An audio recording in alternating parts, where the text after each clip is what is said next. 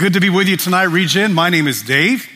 I have a new life in Christ. I'm recovering from PTSD, pornography, and seeking to find comfort in alcohol. It's a special night tonight on two fronts. Number one is we are going to celebrate one of our groups commencing tonight, which is always exciting.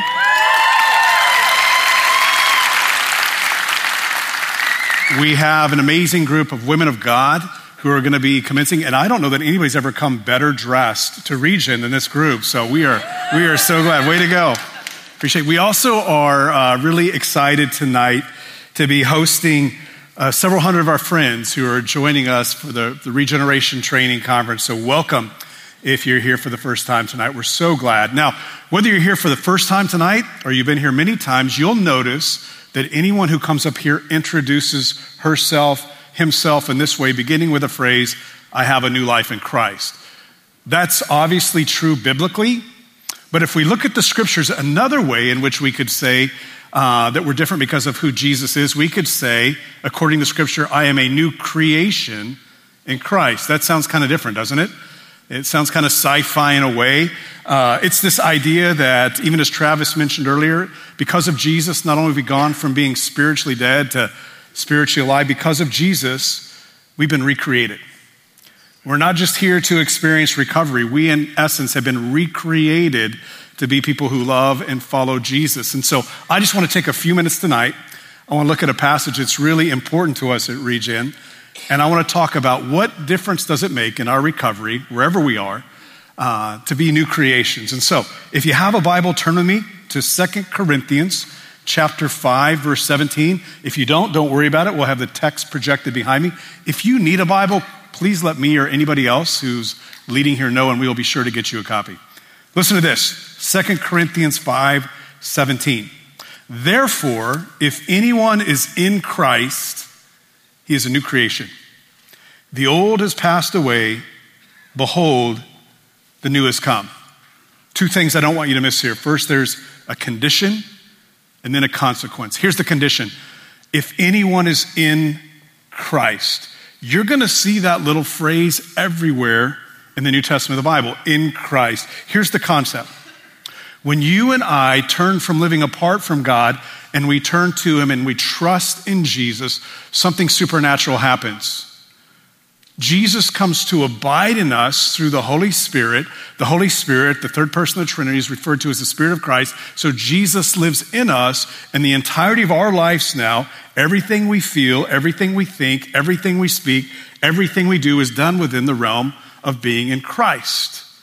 If you're a follower of Jesus tonight, if you've come to that place where you've trusted in Him, that all He says is true, you're leaning into Him to save you from sin, to free you to live a life of worship, then you are united with Christ. You are in Christ and He is in you and you are one. Isn't that an amazing thought?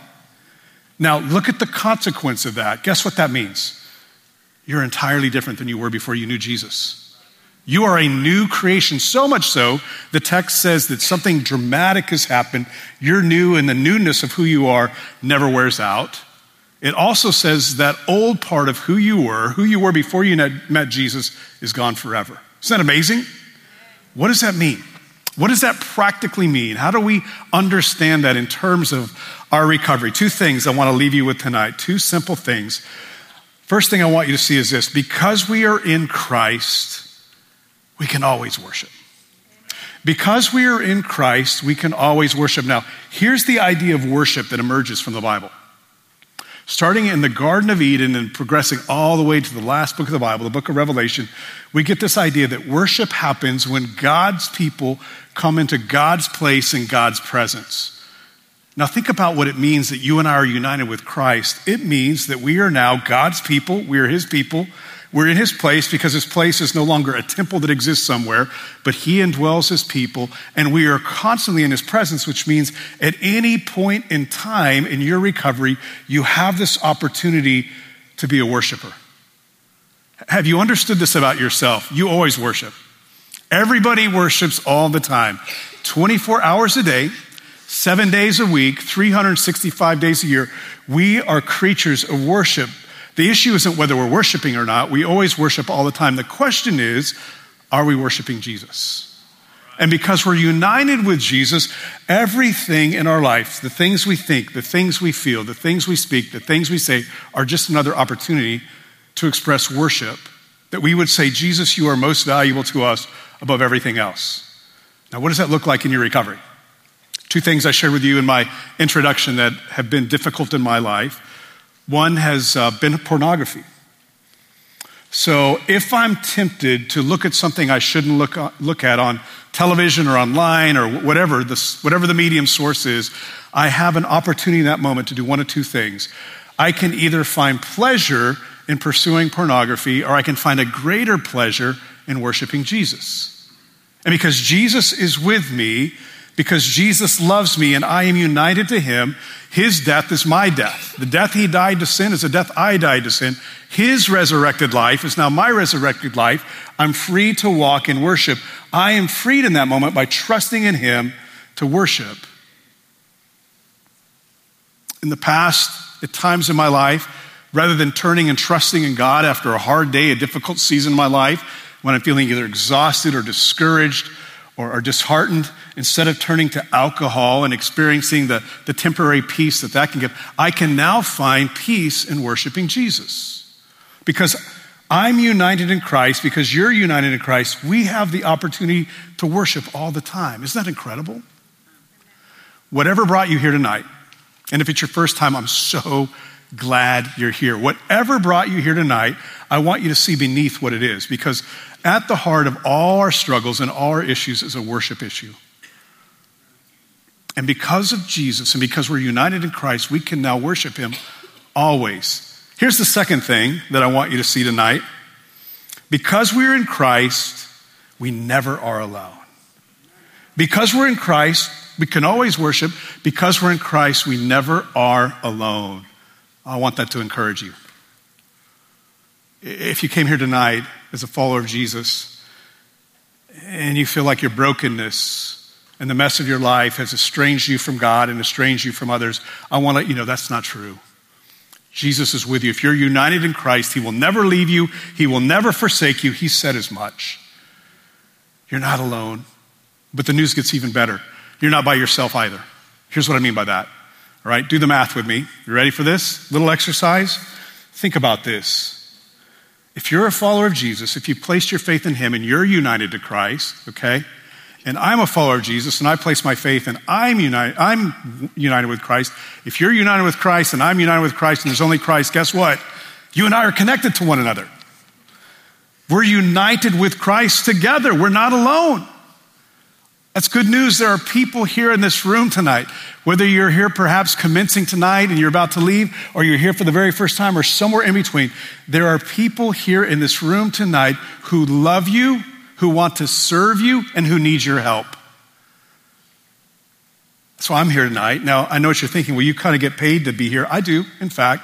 And it wouldn't be good if I didn't show up, but there's more that compels me to be here. I need you tonight. I'm here because when we come together and we are united in Jesus, I know I'm not alone. I know I have a brother. I know I have a sister. I know I have a family who will link arms with me and join me as I grow to become more like Jesus. We need each other. You're not alone.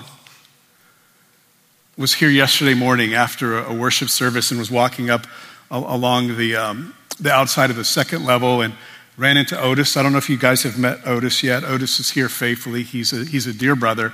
And I ran into him and we just had a brief conversation and we just prayed for each other right there. We just prayed that we would both trust Jesus more profoundly in our lives. I got to tell you, since that prayer, there must be something righteous about Otis. I've had a really good day. I checked in with him tonight and his day's been okay. But he had a big impact on my life. Why is that? Because we need each other. I need you and you need me. Listen, we're united in Christ. And because we're united in Christ, we can always worship. That's the very essence of step 7 and what it means to follow Jesus. As we follow Jesus, we want to be people who know and love and trust and obey Jesus. And because we're united with him, his obedience is our free gift. We also want to participate in God's greater plan to regenerate and transform us and enable us and empower us to love and serve others. That's really what step 12 is all about. And because we are in Christ, you're never alone. I'm never alone. We have Jesus with us forever, and we have each other. I want you to find hope tonight. I want you to continue in hope tonight. I want you to know right here, right now, in this moment, because of Jesus, we can worship. And I want you to know you're not alone.